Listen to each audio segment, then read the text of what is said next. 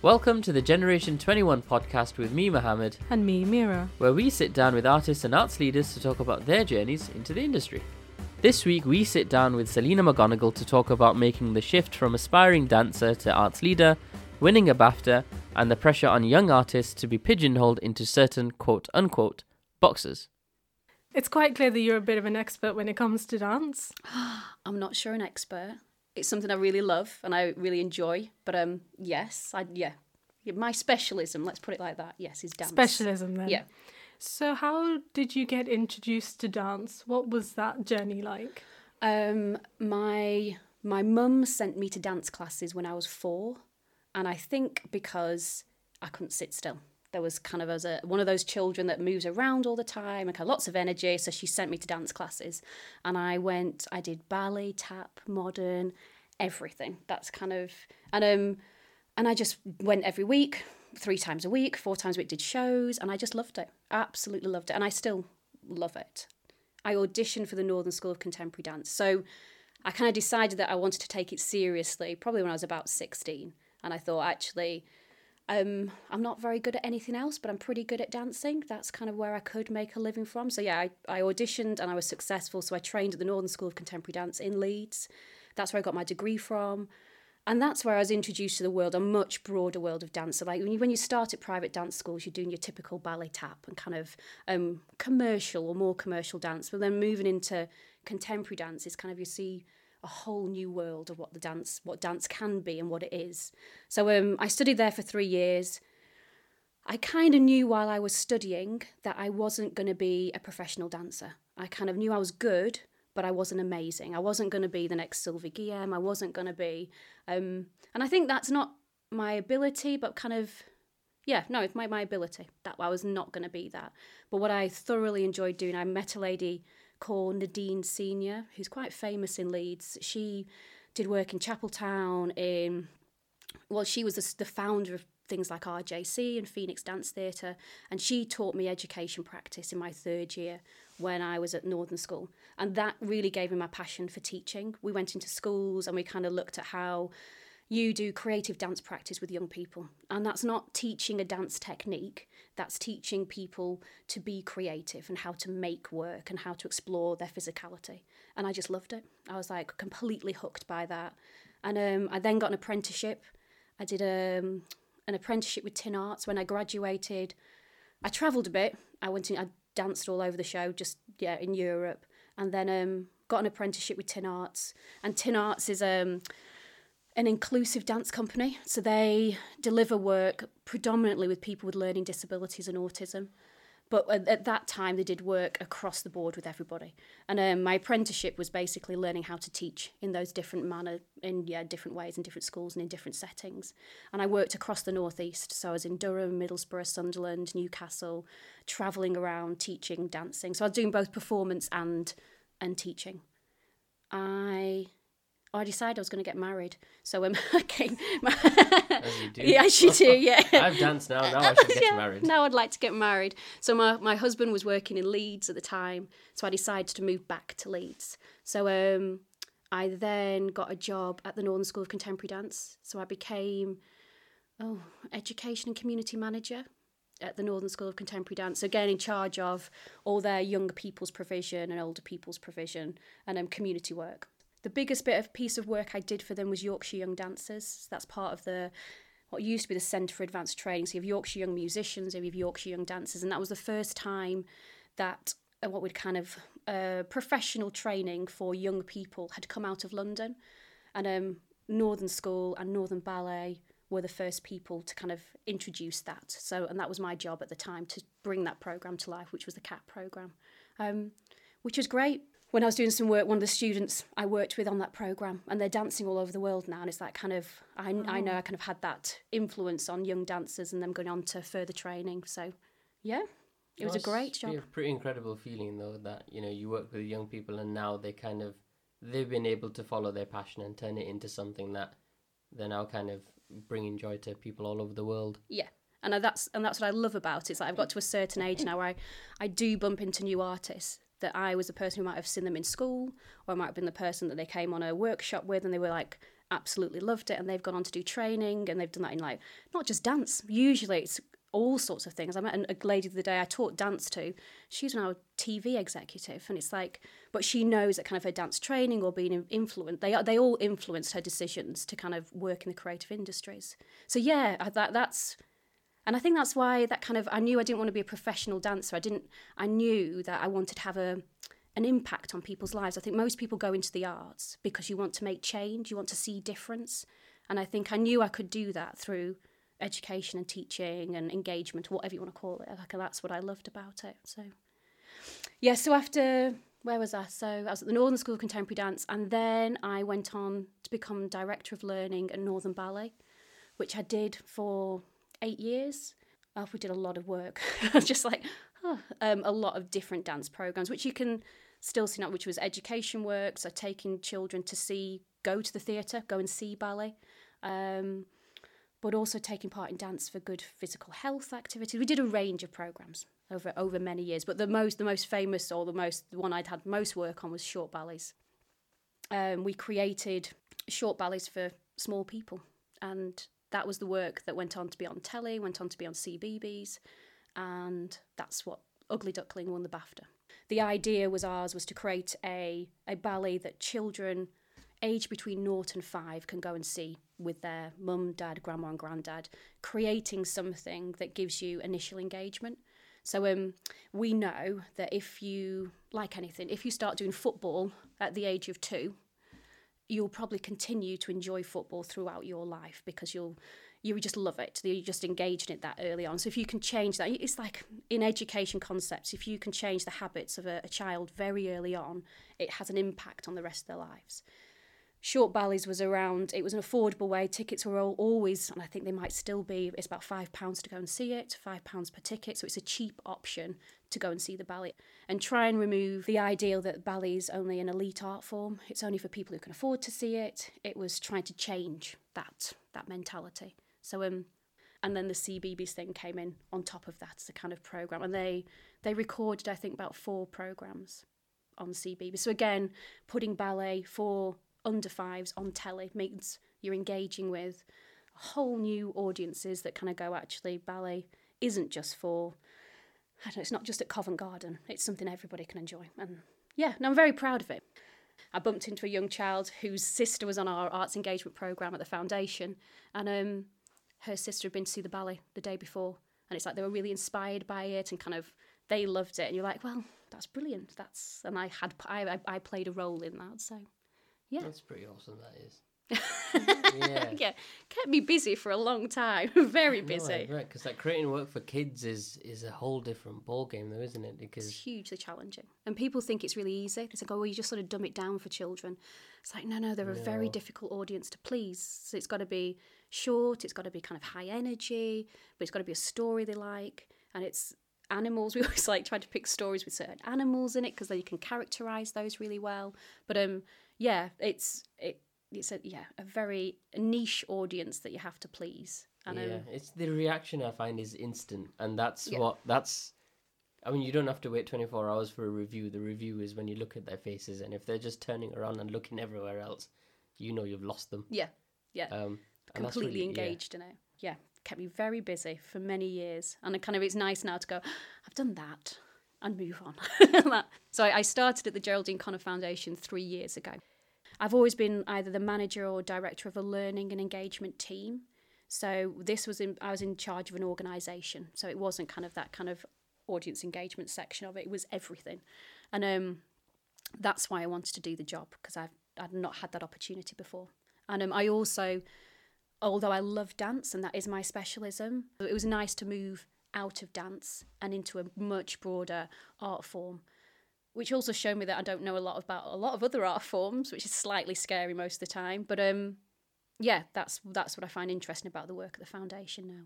You love dance. You knew you were good at it, but you didn't think you would be the best, and therefore that's why I may have understood this completely wrong, but it was because of that not feeling like you could be the best that you didn't take that forward. And That's so interesting. I mean, and I question it a lot. Like recently, you go like, well, what if I had though? What if I'd just gone, okay, I'm going to be a dancer, and because I've got a kind of attitude that if I'm doing something, I want to be the best at it. I don't like kind of standing back, and so But I think what I knew is that the commitment to be the best is like any art form, like vocationally, you have to give it 100%. You are doing that every day, and it's your life, it's your complete soul into that. And I just think that I wanted other things. I did want to have children. I did want to have a family.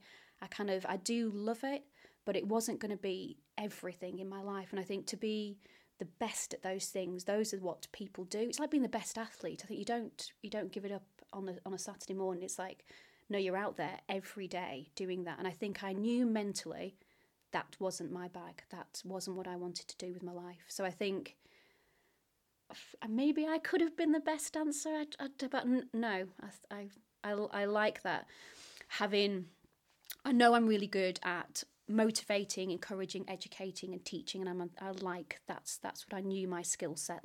That's where it led. That's where it was. So yeah, it's hard though. You don't know, do you? Like those decisions you make about where you're going to go in your career. I think it's hard to know then what the right path to take is. You kind of just go, okay, that's the opportunities that's there for me. I'm going to go with that. So yeah. Because I wanted to ask whether there was any tension between that side of you that wanted to be a facilitator and the facilitator and the artist. I was wondering whether there was a bit of tension there, but it seems like, I don't know, like... No, and even now it's kind of, I don't class myself as an artist. Like I'm definitely the facilitator, I'm definitely the producer, I'm definitely the kind of conduit in the kind of artist, audience, somebody who tries to bring them together to make work. I think I have artistic opinions. Probably got a lot of those, but I think most people have. But I don't see myself as the ultimate maker. And I think usually that's either the young people I'm working with or the children I'm working with or the artists I'm working with. I'm the kind of the bit that trying to makes it happen. Now, later in my career, I feel like I could go back to dance and I could go back and be that artist. I think I've learned enough now on a journey that I could do that. And I also feel that in the current climate, that would be absolutely fine to do. I don't feel like my career's ended here, and that's something else that could happen later in life. Yeah. Just to add to that is, people are good at different things. Yeah. I don't think any singular person is just good at one singular thing. Like, you could be an incredible dancer, but in addition to that, you can do X, Y, and Z as well. Yeah. So you kind of don't have to pigeonhole yourself into kind of... And I think we do, sometimes in this industry, people do put themselves in boxes of kind of, I'm just this musician and that's the only thing I do. And it's like, it's not really how it works, or it can't. Well, I think you'll suffer in a career. I think you've got to be open to all the possibilities that are out there for you. And that's that kind of entrepreneurial nature of looking at what those opportunities are and what you want to do. So yeah, we kind of put up different artists in different boxes to be kind of, that's the kind of work they do, or they deliver, they teach in this certain style. It's like, actually, if you put them in a different environment, they might teach in a different style and do a different thing. Do you think sometimes that there's a pressure to kind of almost pigeonhole yourself, because it's kind of like, oh, we'll reach out to this artist because they're very good at that, but we won't reach out to that one, even though he or she can do that. It's not quite as good as that one because they do other stuff as well. Yeah. And you kind of feel compelled that I need to be amazing at my one particular thing, so then I can be hired just for that. Yeah. Do you think that happens sometimes? Yeah, I think so. Well, I know that I'm when I'm looking at artists, I know artists who are certain good at, like, these are good at working with, I don't know, young people, under fives, and they're great doing movement. And I know who those artists are, and you keep going back to them for that same thing.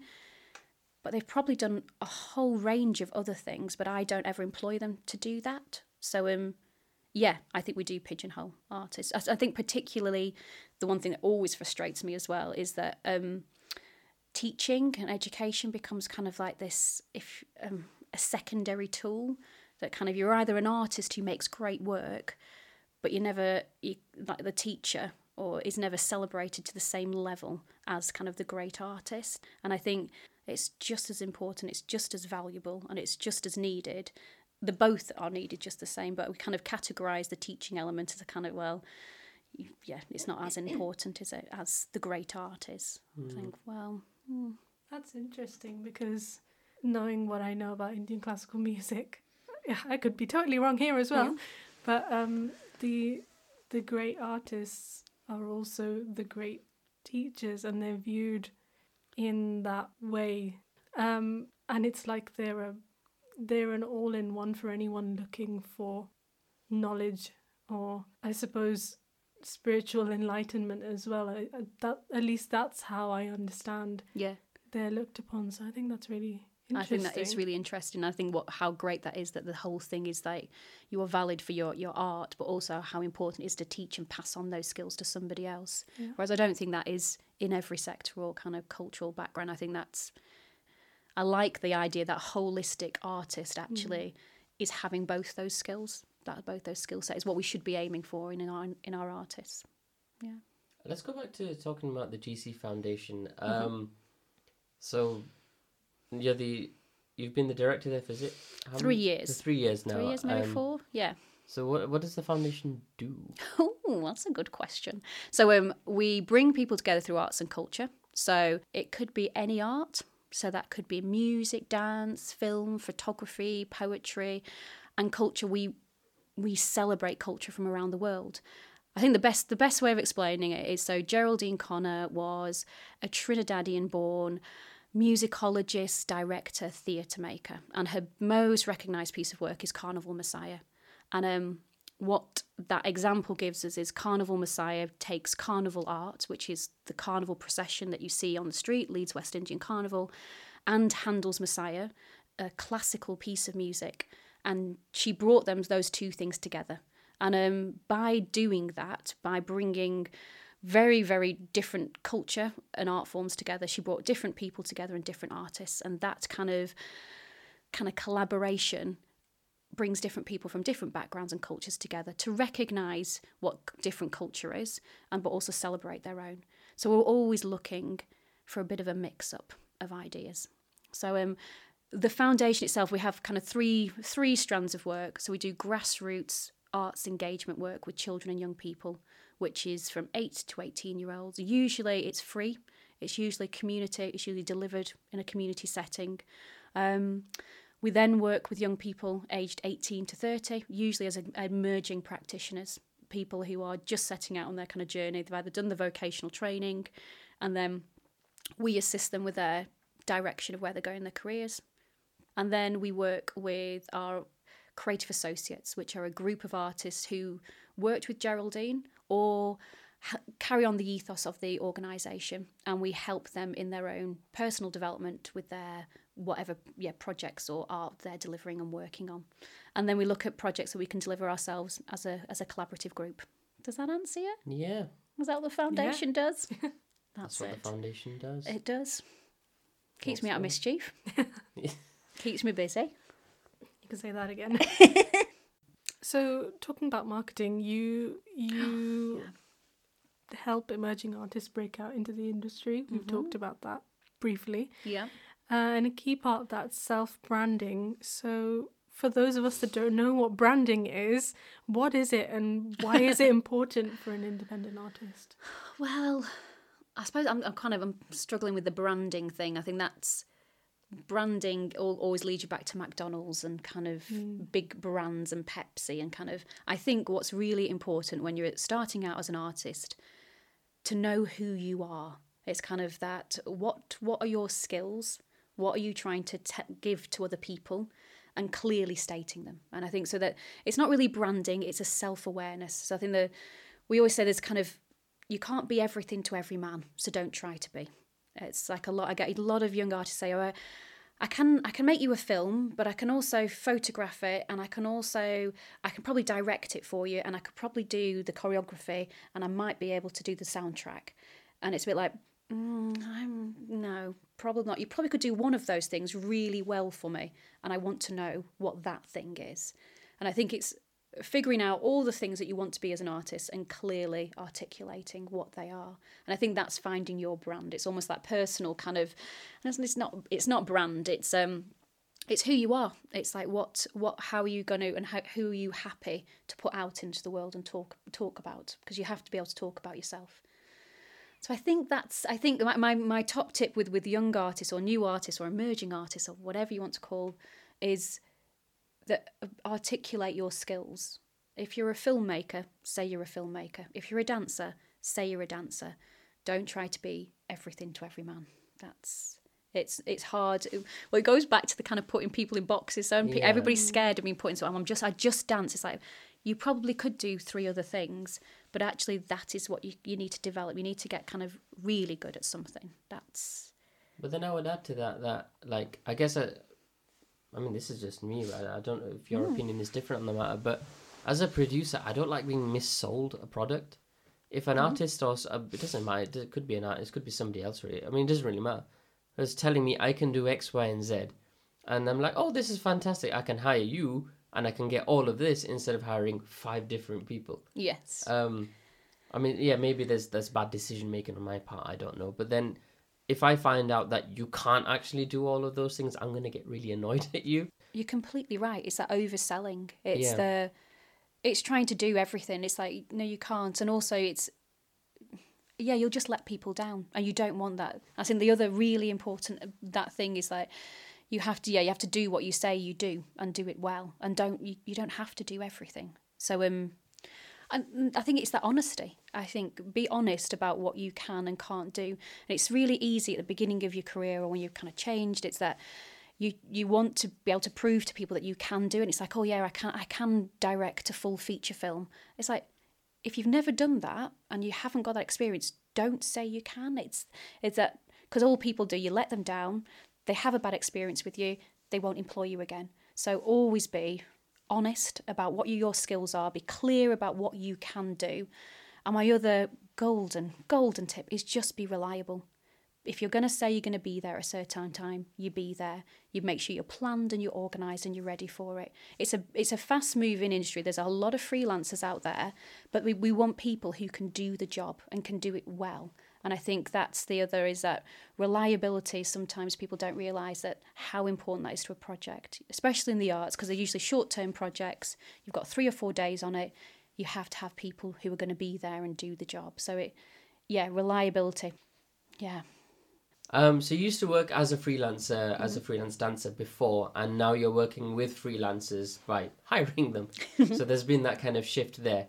What are the differences, I guess, from when you used to work as a freelancer then to compared to kind of what the industry is like now? Because the industry has developed and changed somewhat. I mean, there've been like political considerations and stuff like that, of funding being tightened up. Yeah. But the industry is in many ways different now because of technology and the influence of it. Yeah, I don't know, I've never really thought about it, which is probably really bad. I think one of the things that hasn't changed, which is really sad, is pay. I think artists and what they get, what I probably got paid as a freelance artist, maybe, what we're talking, nearly 15 years ago. I can imagine the rates aren't very dissimilar, which when you think, that's kind of a long time for that to... But I don't think the pay has changed any, which is shocking. And I think there's something in the industry about looking after freelance artists and about how much that's regulated across different organisations and who pays what. Would you say that, sorry, just to cut in there, would you say that forces people to work a lot more then compared to before? Yes. Because if they're earning the same amount as before, but the cost of living has gone up. It's gone through the roof. Yeah. I would say the majority of freelancers, they do a lot of work.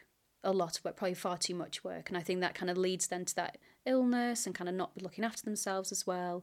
But yeah, and it's competitive. It's like when I was probably freelancing, dancers in the Northeast, it was probably, there wasn't as many. Now there's a lot more graduates out there, there's a lot more artists who are skilled. I think much more competitive now, and the range of people you can get to do different work. So I think, that's different. And I think the other one that I'm noticing now with more established artists is that in delivery of workshops or creating work or whatever you're doing, some of our younger, I don't know how to put it, are better adapted to that work, and our more established artists struggle. or they don't have the same access or don't know how to access those maybe software programs, things you can download for free. They're not as clued up on that as well. So there's a big difference between our kind of established artists who are older and the newer artists coming through.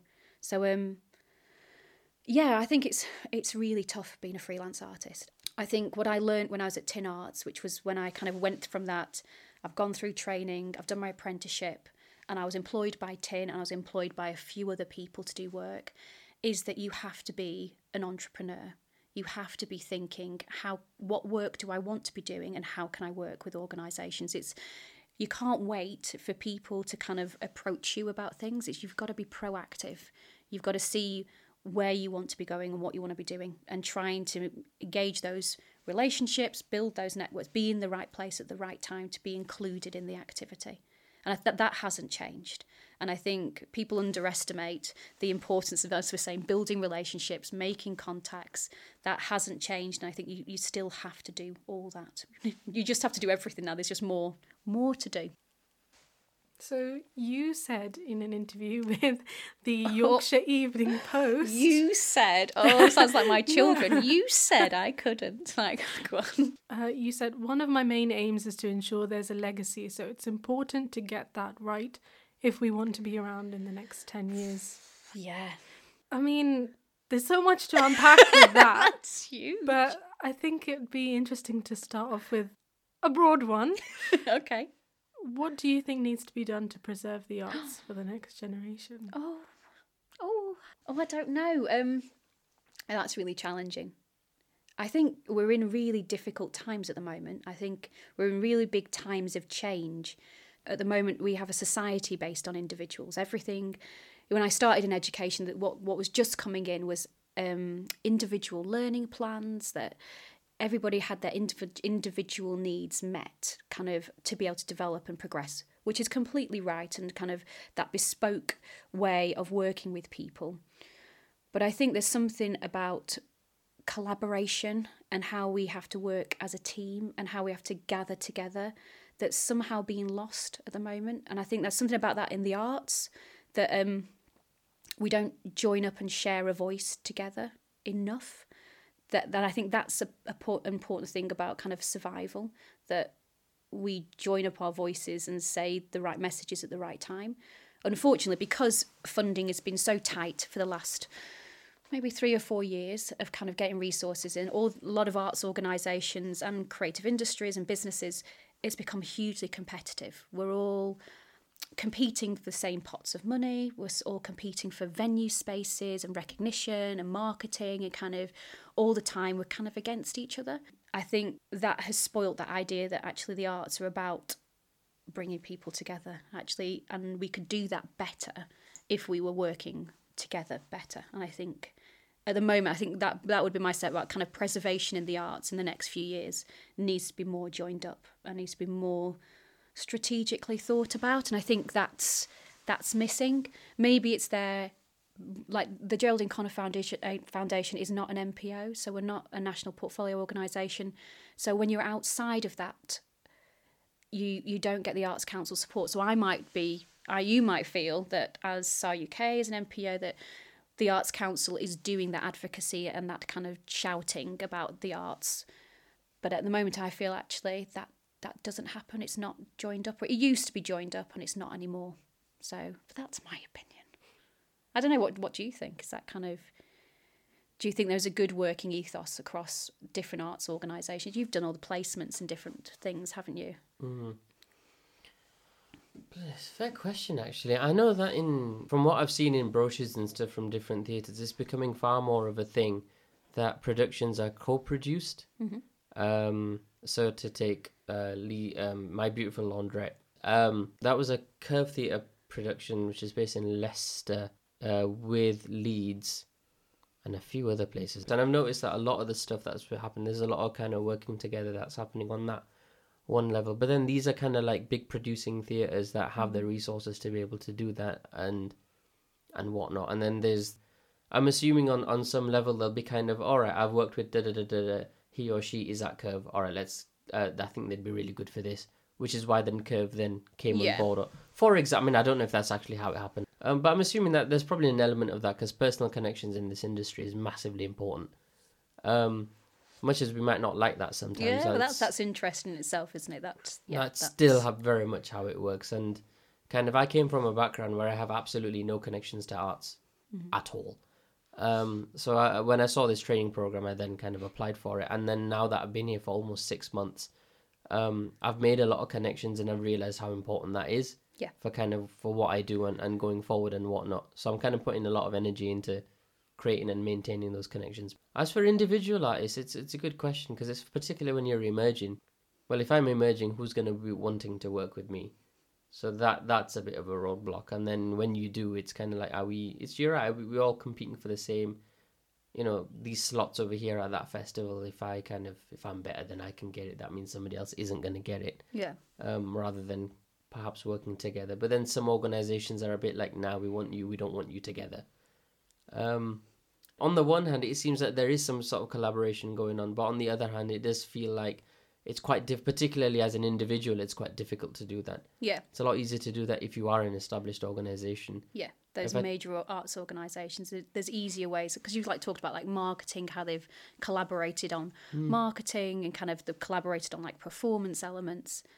And I suppose that's great, and that's kind of the external bit, but actually it's the strategy or the kind of what's the ambition. So for Leeds, for example, Leeds 2023 is a great opportunity to galvanise. And when it was in its kind of first, when it was unsuccessful because of Brexit and European culture, but what was great about Leeds 2023, it brought people and arts organisations in Leeds together to talk about, well, what do you want as a city? And what's great about that ongoing conversation is that it includes everybody, and it kind of looks at culture from its grassroots writing, kind of like Chapel FM or kind of the, Otley Courthouse, right the way through to Opera North or Phoenix Dance Theatre. So it's kind of looking at major, middle scale, small arts organisations and culture and how they can work together. And I think that's actually there's a better way of working together, a more efficient way of working together. And that's not just marketing or sharing or liking things on Facebook by other organisations. It's actually, what are my ambitions as an organisation? How can that artistically work with you and creatively work with you? And how does that make sure that progression for young people is transparent, which goes back to having the great contacts. And what's really bad in the arts, and is still really bad in the arts, is that it's your little black book of people, still that system is still firmly in place. And with that, I'm quite passionate about opening doors for other people to come through and making sure we do that. And it's not, it's always been what you know and who you know has been really important, and it is really important, but it should also be really transparent that all jobs should be advertised. I always love the work placement one. It's well, my mate wants my child to have a work placement, so they just kind of give it to their friend. And it's well, actually, no. That placement should go to somebody who actually... go to somebody else. Who needs that. I remember I was listening to... it's a different context, but it's the same thing, actually. I was listening to a debate on Sky News, and one of the presenters said that, if I was looking for work experience, I'll just get somebody who comes from a family of journalism. And it's kind of isn't it a bit obvious? They already come from a family, and they already know the industry, so I don't really have to tell them anything. Yeah, it's easy. But then without realising that what you're actually doing is creating the massive problems of I'm keeping it within my... Yeah. And the thing is, our circle of contacts are only so many. Yeah. Nobody has contacts in every single community everywhere, right? Yeah. So in his particular case, as kind of very middle class and white, the people that were going to come into the industry as a result of him will all be very middle class and very white. Yeah, it just escalates. Because the same cycle goes on and on. Exactly. That's just who his immediate contact base is. So that means other people trying to get in, it's a lot more difficult. And the one thing I've certainly noticed is that opportunities kind of come around very organically. And we'll start talking, and then you think, you know what, I've got this thing that I'm working on at the moment. I think you'd be very good at doing that after hearing this. Or maybe you know somebody or something like that. And then that's how those relationships end up developing, and that's how opportunities are created. So unless if you're in those conversations, it's very difficult to get access to those opportunities. And the one thing I was conscious is, am I kind of just recreating the same problems I was talking about because I found it hard to get in. And now that I'm in, You close the gate behind I'm you. closing the gate behind. Is It's that like what I'm doing? You've got to But be I very was- conscious of which it. is, yeah, I mean, it's something that I've got to be really mindful of. Yeah. Not to drag up the ladder with me. Yeah. So the one thing I'm really hoping that the networks I then end up developing, I can then open them up Yeah. behind me for other people to come in. And it's so So important. I can use it Yeah. rather than kind of just close it off. Yeah, and it's just being really conscious of it. I think in every project you do, like, you're right, you because you've had the right meeting at the right place at the right time, and kind of you've got that foot in the door, which is kind of probably not the best way of that happening. That should be open and people bid into it, or whatever the process should be. Agreed.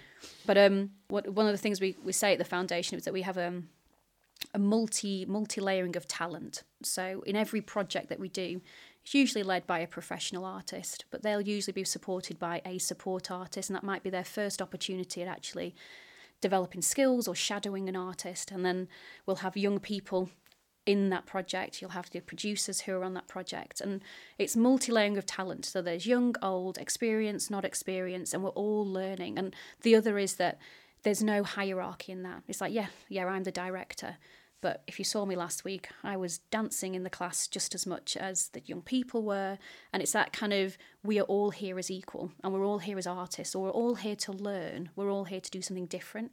And even the most, I hope the artists that we work with, like even how experienced they are, which they are, they'll still be learning from a young person who walks in the door about how they can show their art in a different manner. So it's keeping that openness all the time. So you've just got to make sure you're always aware of that, kind of keeping the doors open to people. Thanks for listening to this week's episode of the Generation 21 podcast with me, Mira. And me, Mohammed. Be sure to check out the podcast page on our website, www.saa-uk.org, for all episodes, episode note, including our Spotify playlist, where we've compiled all the pieces of music that we have been listening to with our guests. And trust me, you're going to want to hear that eclectic collection. You can find more from Generation 21 on your favourite podcast apps, and follow us on Twitter, Instagram and Facebook with the handle @South Asian Arts UK. See you in our next episode. Bye!